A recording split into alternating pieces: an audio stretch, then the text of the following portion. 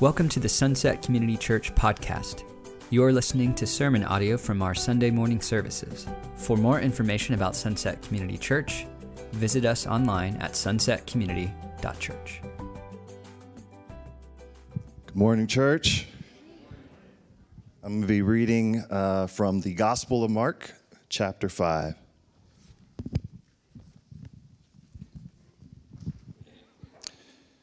They went across the lake to the region of the Gerasenes.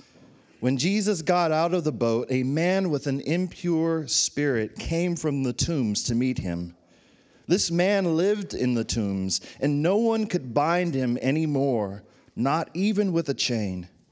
For he had often been chained hand and foot, but he tore the chains apart and broke the irons on his feet. No one was strong enough to subdue him. Night and day among the tombs and in the hills, he would cry out and cut himself with stones. When he saw Jesus from a distance, he ran and fell on his knees in front of him. He shouted at the top of his voice, "What do you want with me, Jesus, Son of the Most High God? In God's name, don't torture me." For Jesus had said to him, "Come out of this man, you impure spirit." Then Jesus asked him, "What is your name?" "My name is Legion," he replied, "for we are many." And he begged Jesus again and again not to send them out of the area. A large herd of pigs was feeding on the nearby hillside. The demons begged Jesus, "Send us among the pigs. Allow us to go into them." He gave them permission, and the impure spirits came out and went into the pigs. The herd, about 2,000 in number, rushed down the steep bank into the lake and were drowned. Those tending the pigs ran off and reported this in the town and countryside, and the people went out to see what had happened. When they came to Jesus, they saw the man who had been possessed by the legion of demons sitting there, dressed and in his right mind, and they were afraid. Those who had seen it told the people what had happened to the demon-possessed man and told about the pigs as well. Then the people began to plead with Jesus to leave their region. As Jesus was getting into the boat, the man who had been demon-possessed begged to go with him. Jesus did not let him, but said, "Go home to your own people and tell them how much the Lord has done for you and how he has had mercy on you." So the man went away and began to tell all in Decapolis how much Jesus had done for him, and all the people were amazed. This is the word of the Lord. Thanks, Caleb. You can clap for the word of the Lord. There are a couple people trying. We're going to go ahead and dismiss our kids now. If you are in kindergarten through fifth grade, then you can head back. If you are sixth grade and above, there will be a short quiz after the worship service. See if you're paying attention. It's good to see so many of you this morning. My name is Pastor Andrew, one of the pastors here at the church. If this is your first time with us, we're especially glad whether you're tuning in online, which many are still doing, or in person. I heard some good news today that the Omicron variant is supposed to peak today, they predicted. And I read that, I was like, come on, who's saying that? And it was actually a Washington State health rep. And I was like, they know that they're that accurate about it? Okay, I'll take it. We know in the last number of weeks, I know more people in the last 3 weeks that have got COVID than I do in the previous 2 years. And I know many of you have either had it or know folks that have had it as well. But grateful that to date, nobody in our church family has died from COVID. And many of you that have had it recently, it's been you've survived it. So we're grateful for that as well. This last week, on a Wednesday night, I hosted just a kind of 90-minute seminar on how to study the Bible. And one of the things that we talk about whenever we approach Scripture is that Scripture is, it's 66 books, right? It was written over 1,500 years by 40 different authors in 3 different languages, and yet it has one unified story. And the story is the story of who God is and his pursuit, his love, his grace toward his creation. And so we can parcel out of words, and we can have really heady philosophical and theological discussions, and we can ask God, why is this thing happening to me, or why have you allowed this thing? But one thing we can't do is read the Bible and not come away with a beautiful picture of God as a pursuing God. That he never gives up trying to make himself known to his creation. And the Bible, it's dense, it's nuanced, it's sometimes puzzling, but there's just no way that you can miss this theme in the biblical story. And this pursuit that God displays, it takes place in the context of our opposition to God. In our denial of him, in our pride, in our delusion, it is in our sinful nature to set ourselves up against God. And we see this from the very early chapters of the Bible. One of the first kind of miraculous type stories is the story of the Tower of Babel, where humanity says, we can be like God. We can create something. We can reach the heavens. We can attain God-like status. And so from the very beginning, this has been an issue in the human story. And we're not only part of creation that opposes our Creator, but there's also another realm that is opposed and has set itself up to God, the spiritual world. And we see this as well. Right from the beginning of Genesis, we see a spiritual force, Satan himself, who comes and tries to influence humanity to oppose God. The scripture shows this and shows how the spiritual and the physical realm are always intimately connected to each other. And so Satan, he comes as being opposed to God, and he tries to recruit humanity to join him. And if you know the story, they did. They did join him in that opposition. So what does God do? Well, God is a pursuing God. So he comes up with a plan to rescue and restore humanity from the fruit of their own rebellion. In the passage that Caleb just read, we get a glimpse of what that plan looks like in the person of Jesus. And so what Caleb just read is Mark chapter 5. That's our text for this morning.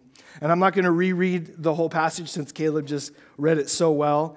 But what we're going to do is, as a church, we've been walking through the Gospel of Mark. We're going to look at the pursuit of God. We're going to see it highlighted in this story. We're going to see how Jesus not only pursues us, as it's demonstrated in this story, but he also restores us. And through that restoration, he then gives us purpose and meaning in this reunion that happens between humanity and God. So, let me just give a brief kind of recap of what Caleb just read.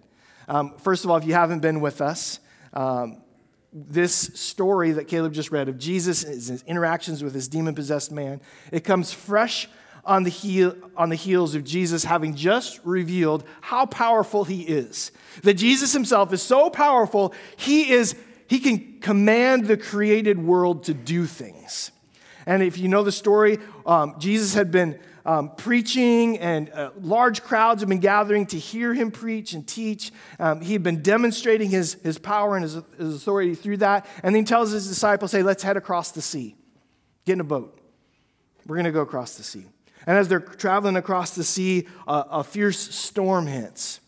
And it looks like they might die. And Jesus gets up and he says, peace be still. And the wind and the waves obey him. So this is what has just happened.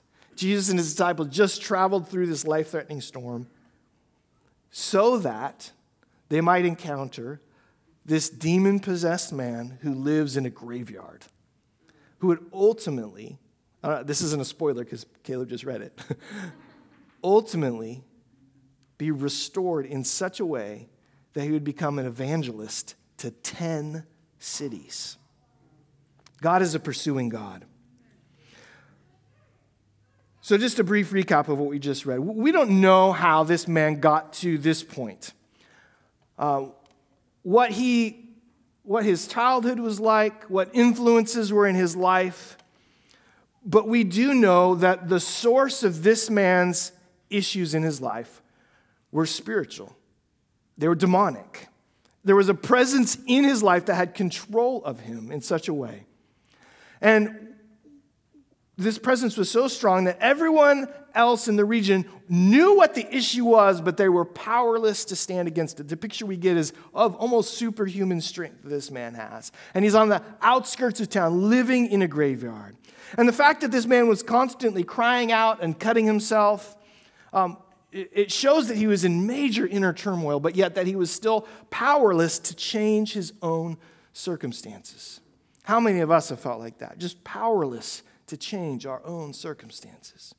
And so, as a result, he was outcast, he was isolated, and his only friends were buried in the ground, in the graveyard where he lived. So then Jesus shows up with his disciples after having just survived this storm. And what does the man do? Well, he runs to Jesus, which at first thought looks, wow, that's amazing. But immediately we know that something is going on with this man, something different. And while this gives us a clue that he's running towards him, that maybe he still has some willpower, some strength left in him, as soon as he opens his mouth, we see that it is not him speaking, but it is these demonic spirits that have possessed him and tormented him. He may be not all gone, but he's certainly not in control. And so when he addresses Jesus, it's clear that something's going on. And they immediately, as demonic spirits had done in previous encounters with Jesus, they try to get the upper hand on Jesus by naming who he is, which in the ancient Near East was a clear statement of trying to create authority over an individual. So they name him, and then they try and make a request of him. Please don't send us out of the area. Please don't do these things. And then we see, as Jesus has this encounter, that it's not just one impure spirit like in previous encounters, but many. When Jesus asks the name of this spirit, he says legion, which is a Roman military term indicating 6,000 soldiers. Now, most likely this was a figurative answer, but it was still an indication that this was a huge force of demonic spirits that were in control of this man's life. And then, in a way, Jesus, while he frees the man, he also lets the demons display their mission in full. When he sends them into a massive herd of pigs to carry out the mission they have yet to complete in the man. And that mission, it's death. Death. And this is always the end result of evil, of a life lived apart and opposed to God. The end result is always the same, death. So then word gets back to the town. And when the people come to see what has happened, they see this dude and he has changed. He's got clothes on. So this would be a rated R kind of scene if it was depicted accurately. He's no longer nude. He's not cutting himself or being wild and crazy. He is sitting there like a normal person in his right mind. Now, what would you think their response would be? This guy was known. Nobody could ever do anything to help him. Well, their response wasn't concern or even joy at what had happened. Their first concern is for themselves and their economy. Oh no, did you see what happened? All those pigs died. That's our livelihood. It's like the stock market tanking right before their eyes. And so what do they say? Please, Jesus, just go. Get out of here. There's actually a lot of begging in this story. There's 4 incidents of begging towards Jesus. The first one is the demons toward Jesus. Don't torture me. Second one is don't send us out of the area. And then the third one is please get out of our town. And then the last one This man who has been supernaturally restored by Jesus begs Jesus to go with him. It says the man who had been demon-possessed begged to go with him. This story we just read is told in 3 places in Scripture, not just Mark's gospel account, but in Matthew's and Luke's accounts as well. So it's clearly important as it relates to the ministry of Jesus. John's gospel says that he doesn't suppose that all the books in the world could contain what Jesus had done while he was on this earth. And so what is contained in what we have is obviously very important. God wants us to know this story. He wants us to see Jesus at work in this way. So what is it? What are some features that are in this story that are important for us to understand today? Well, I think feature number 1 is there is a spiritual world. There is a spiritual world. And just like Jesus demonstrated he has power over the natural world, Jesus demonstrates he has power over it as well.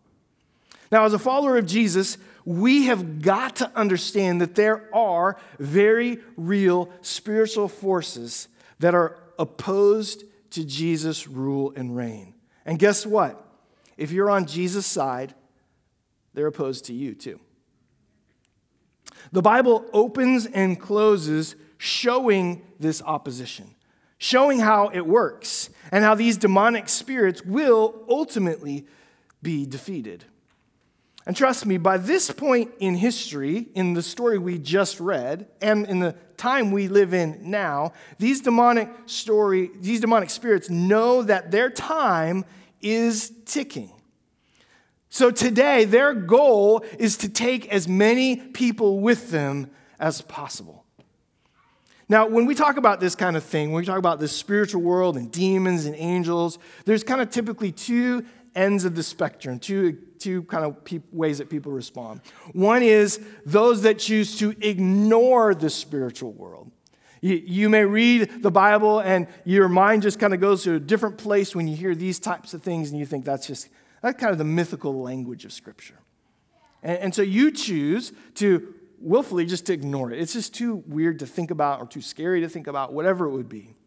And then there's the other extreme. There's people that emphasize it too much.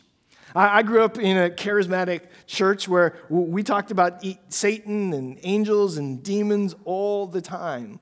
And so much so that sometimes they were talked about in such a way that they began to be glorified for their power. And I call these like Christian ghost stories. And people would become fearful of these demonic spirits. I remember one time I was working with a missions organization that had a school, and a bunch of students were coming into this particular school, and one girl was so fearful of any kind of demonic stuff that she led her roommates to be praying over the mattresses that they were going to be sleeping in their dorms in case demons were hiding out there. And we got to assure her they weren't. They don't live in the building, and we prayed over your rooms, and there's nothing to be scared about. So depending on your background, you may just choose to ignore it, or you may overthink it. And honestly, there's a lot of cultural influences here as well.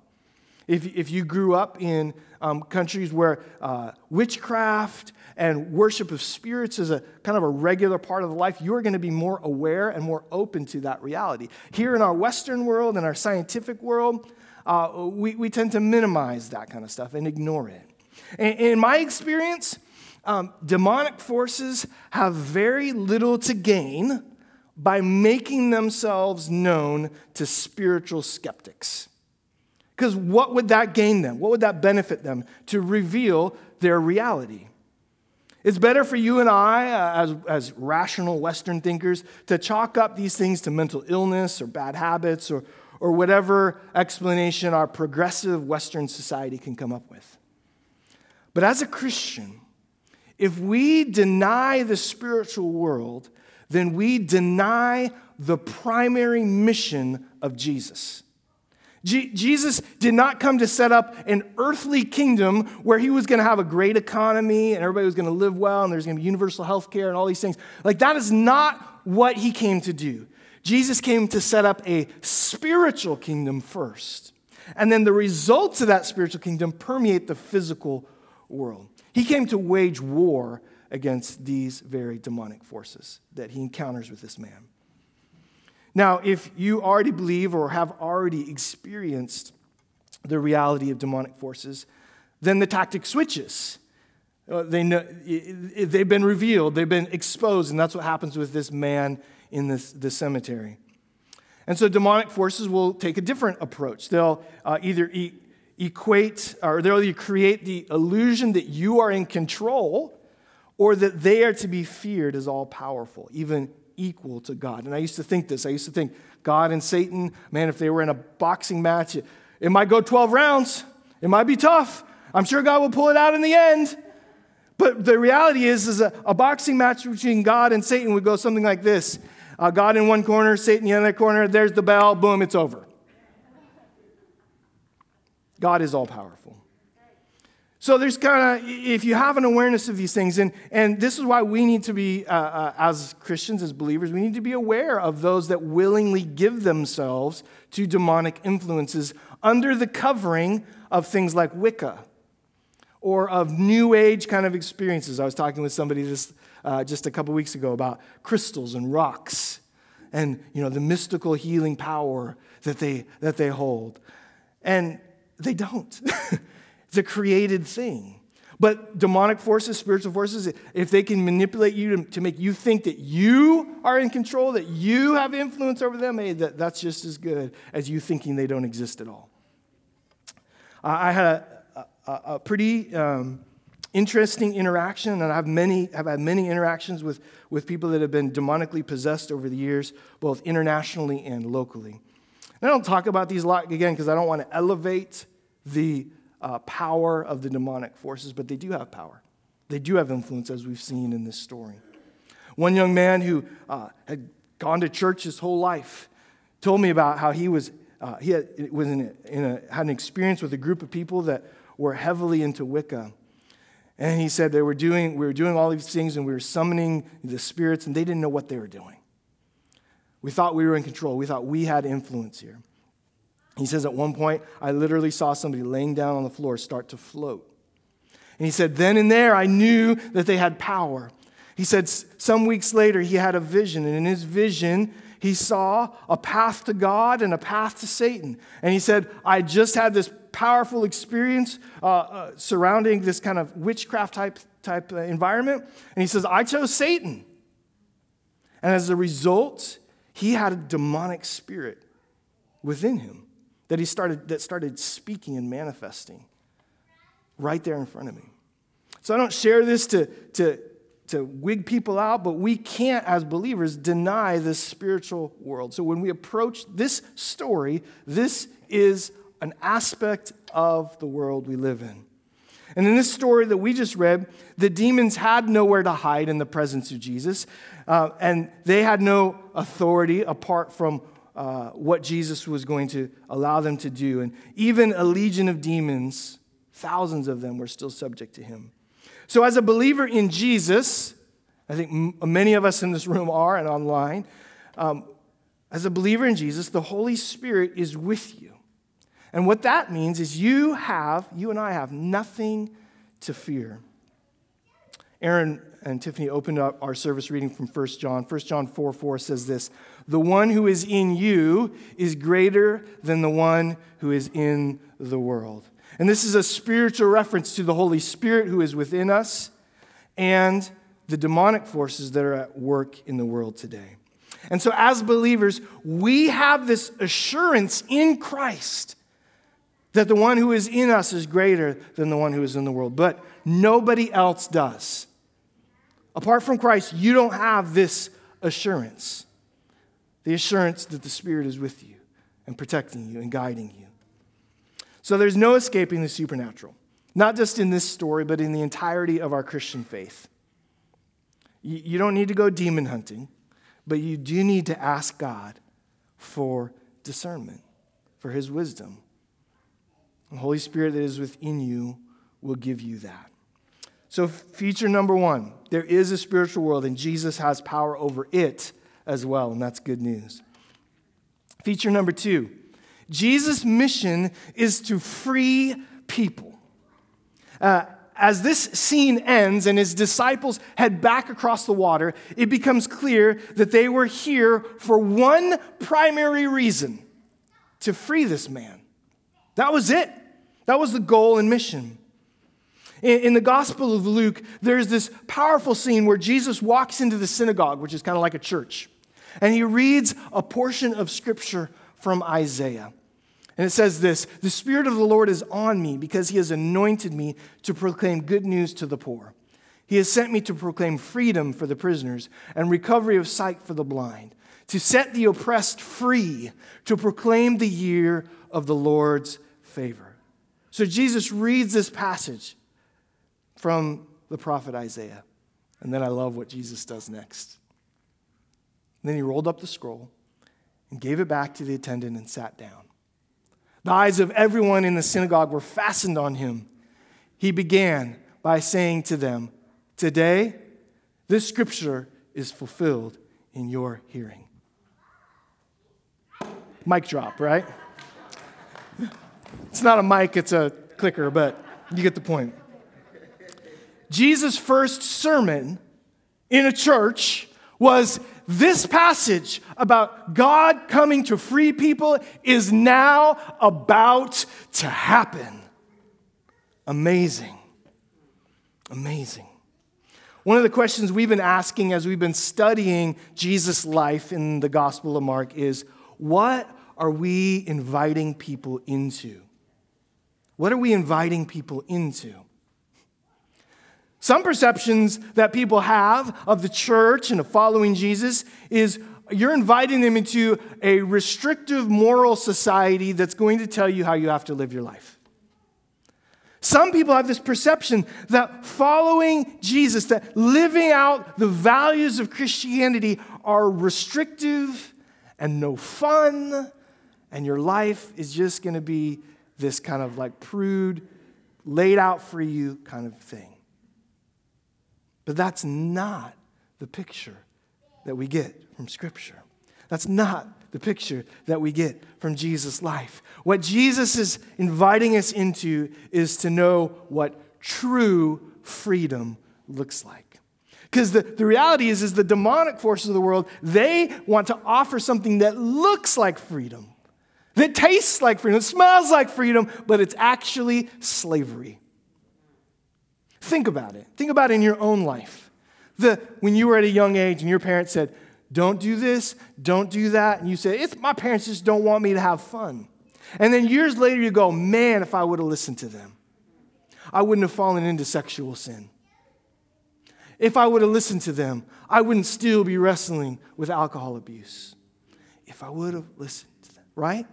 So sometimes we think it's freedom, but it's actually a road into slavery. It's a road into bondage.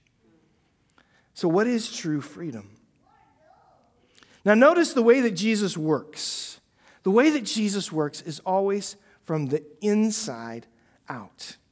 He frees the man spiritually from his bondage, and the result is that then his life changes. So he is freed from this bondage, and then his restoration begins. And this is true freedom. It's not just a change of appearance or a change of circumstance, but it is a change of heart.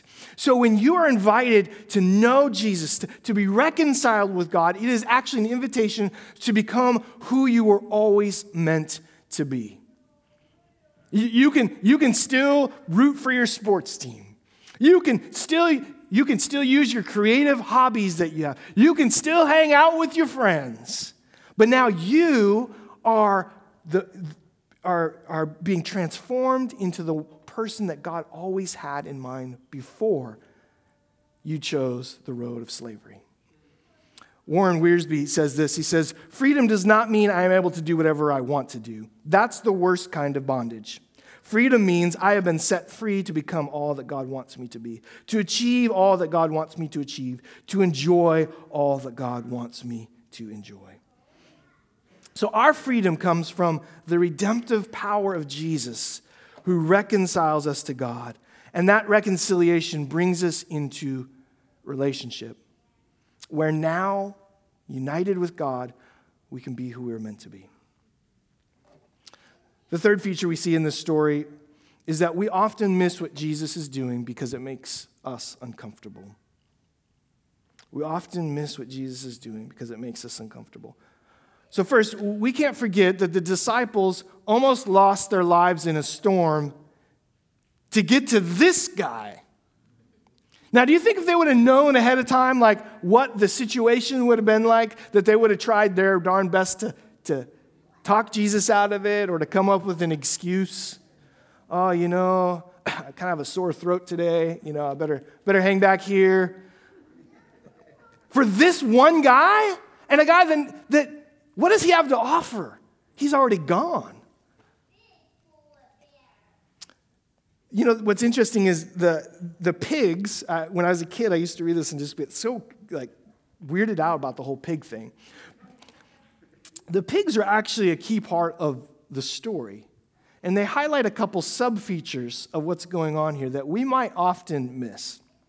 First of all, Jewish people had nothing to do with pigs. They're considered unclean animals. So right away, we get an idea of what's going on here. Jesus has taken his Jewish disciples across the sea, across this giant lake, to be with people that they never, ever be with. Like the other side of the tracks, the other part of town. And the only people that would herd pigs would be non-Jewish people, Gentiles, who were considered also unclean by Jewish people. So the first picture we get here, one of the things we often miss, is that there is a racial component to this story. That Jesus is taking his people and he is leading his disciples on a mission to a different people, one that they would never typically associate with. So this is a powerful statement of the kind of kingdom that Jesus would be building, a kingdom for all people. The other thing that we see here is, and I mentioned this earlier, is the people that once this deliverance happens, once this manifestation of the power of God happens, the people in those neighborhoods, they can't receive it because they were more concerned about what might happen next. They're more concerned about the economy, about what they might lose, than they were about what has just happened. And how often we do that.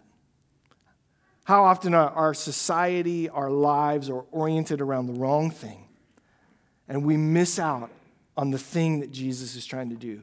In the midst of our brokenness, in the midst of our sin, we say, well, Jesus does these things, I'll take care of these things. And if Jesus is going to threaten the empire that I have, the control that I have, then I'm going to beg him to leave. That's what they did. But what if they hadn't? What if they hadn't? Who else in their city might have been delivered and restored and healed? At what cost? Well, we're talking about people. The cost is worth it. How about you? Do you keep Jesus at arm's length because you are afraid of what you might lose? Now, again, if you're afraid of what you might lose because you've been given a wrong picture of Christianity, like, as soon as I become a Christian, I have to start dressing different. I can't listen to hip-hop. I can't root for that sports team. Like, if you've been given that picture of Christianity, I get it. But what else? What other picture have you been given that is not inaccurate? Do you keep Jesus' arm's length because you're afraid what you might lose? On another spectrum, that's a valid concern. So many times people came up to Jesus and said, I want to follow you, Jesus. And he says, hey, that's good. I don't really have a place that I lay down at night. Rolling with me is not the most comfortable. Oh, okay, well, maybe not then. I want to follow you, Jesus. Okay, that's great. Are you willing to just kind of give everything up about your life and follow me? You might not spend any more time with your family anymore. Ooh, yeah, we have really good family gatherings. I think I'll wait then. Well, what about the rich young ruler? I've done everything. I've kept all the commandments. I'm a good religious person. Sell everything you have and give it to the poor. Ooh, can't do that. So if you're afraid of having to lose things to follow Jesus, that's a valid concern.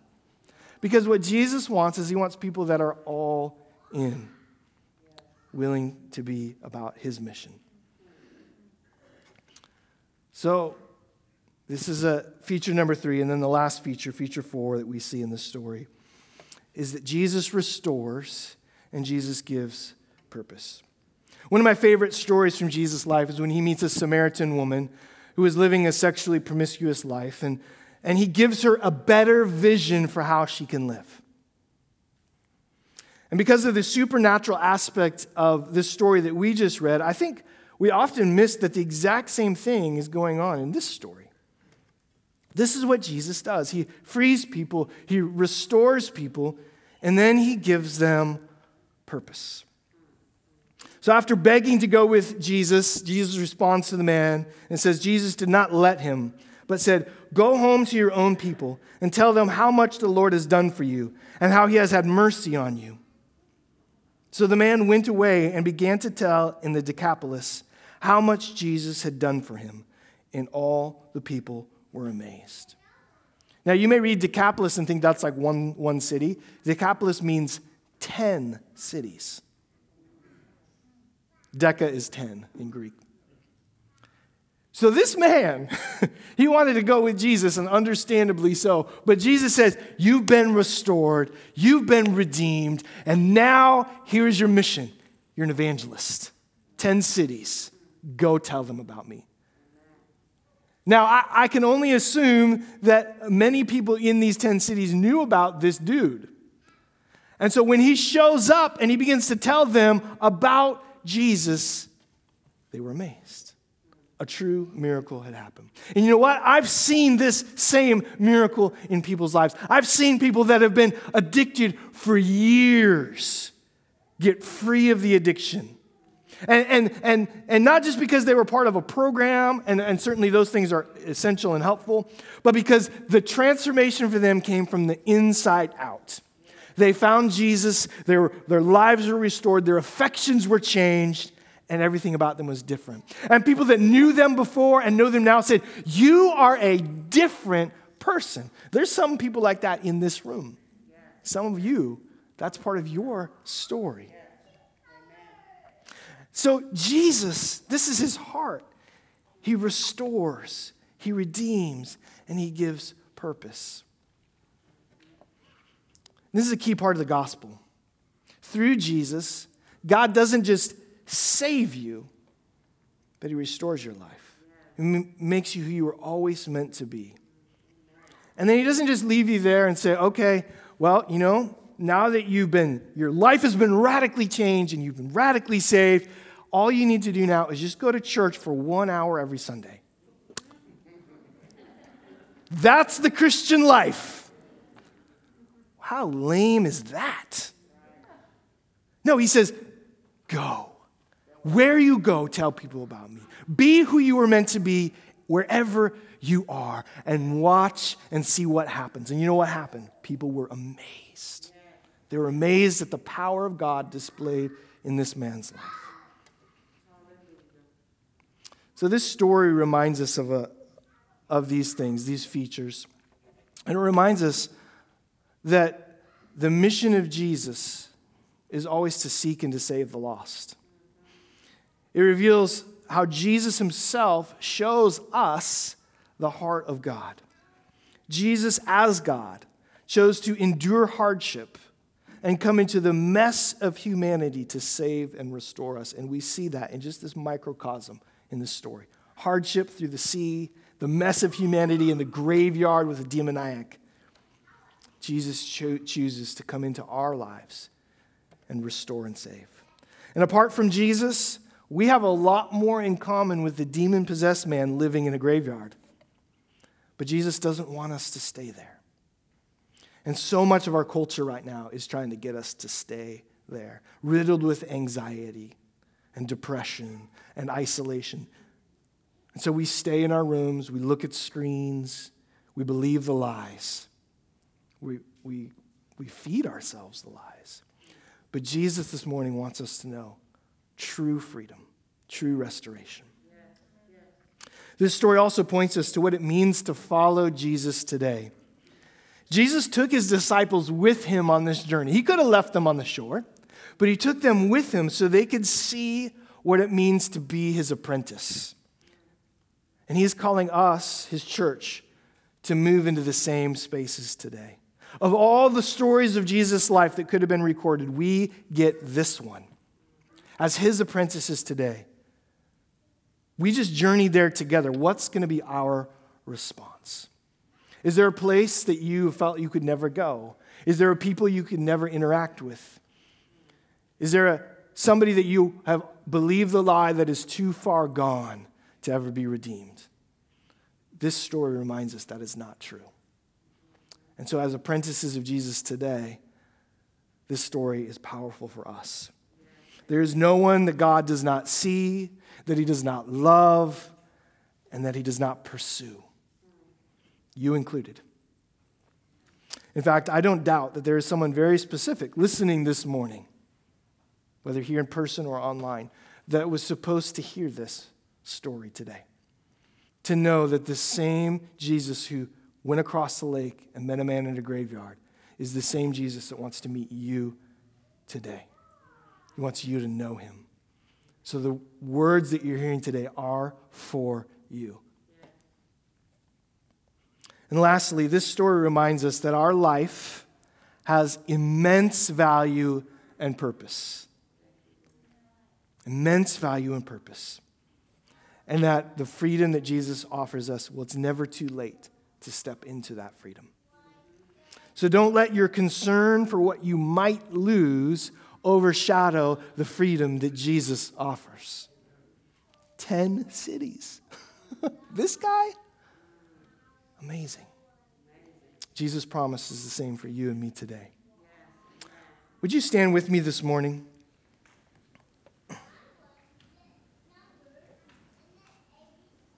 There's two things I want to pray this morning. I want to pray for us as a church that we would understand what it means to be an apprentice of Jesus as we've just journeyed with him. And for those of you that have more in common with the demon-possessed man in the grave, that today would be your moment of freedom, the beginning of your restoration. So let's pray together. Father, first I pray for those today who have not received you for who you say you are, Lord, Savior, Redeemer, that today would be the day.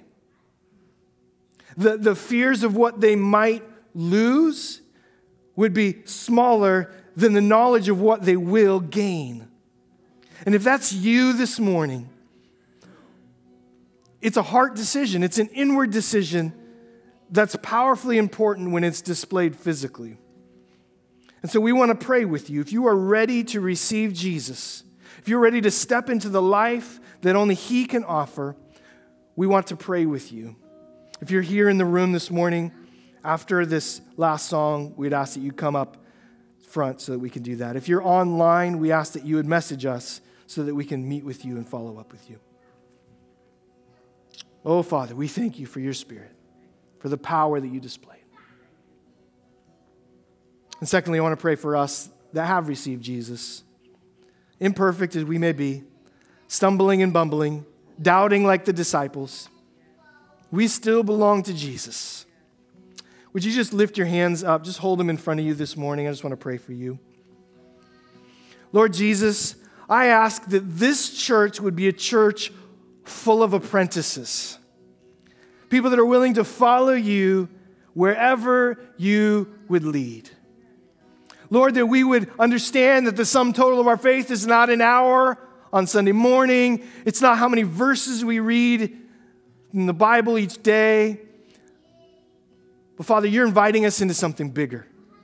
You're inviting us into spaces where people are broken so that you might be known. You're inviting us to live in the freedom and the restoration that you can bring. And so, God, would we throw off the fears, whether it's economic or positional? Would we throw off the things that would get in our way from receiving you? May we not be the beggar that says, would you leave? But may we be the one that says, can we go with you? Can we go with you wherever you go? And Lord, would you then send us where you want us as a church? We thank you, Jesus, for your great love. We thank you for preserving this story so that we might know you better. May we leave here transformed, changed by your heart, by your truth. All God's people said, amen. You've been listening to sermon audio from Sunset Community Church. Sunset Community Church is located in Renton, Washington. For more information, visit our website at sunsetcommunity.church.